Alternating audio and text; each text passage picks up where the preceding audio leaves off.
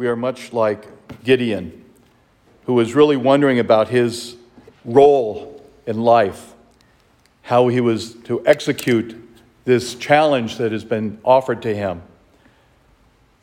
I think we often wonder the same thing. What is my duty in the life of the church? What is my life to be offered for my brothers and sisters? How am I accomplish that offering that we are to give as individuals? The answer comes from God himself.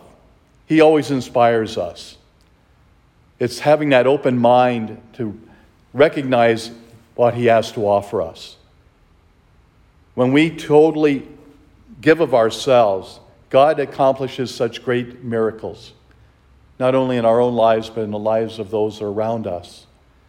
We can show them the path to salvation because we have accepted that path. Gideon was given a path. At first, he sort of steps back from it. How do I know this is the right path?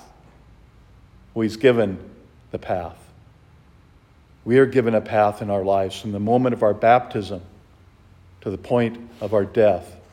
We are born again into the fullness of God's life. God is with us. He's always with us. He's even with the worst of the worst.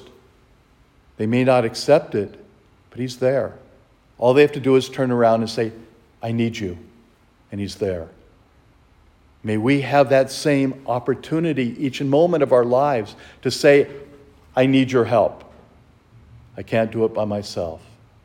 And he'll be there.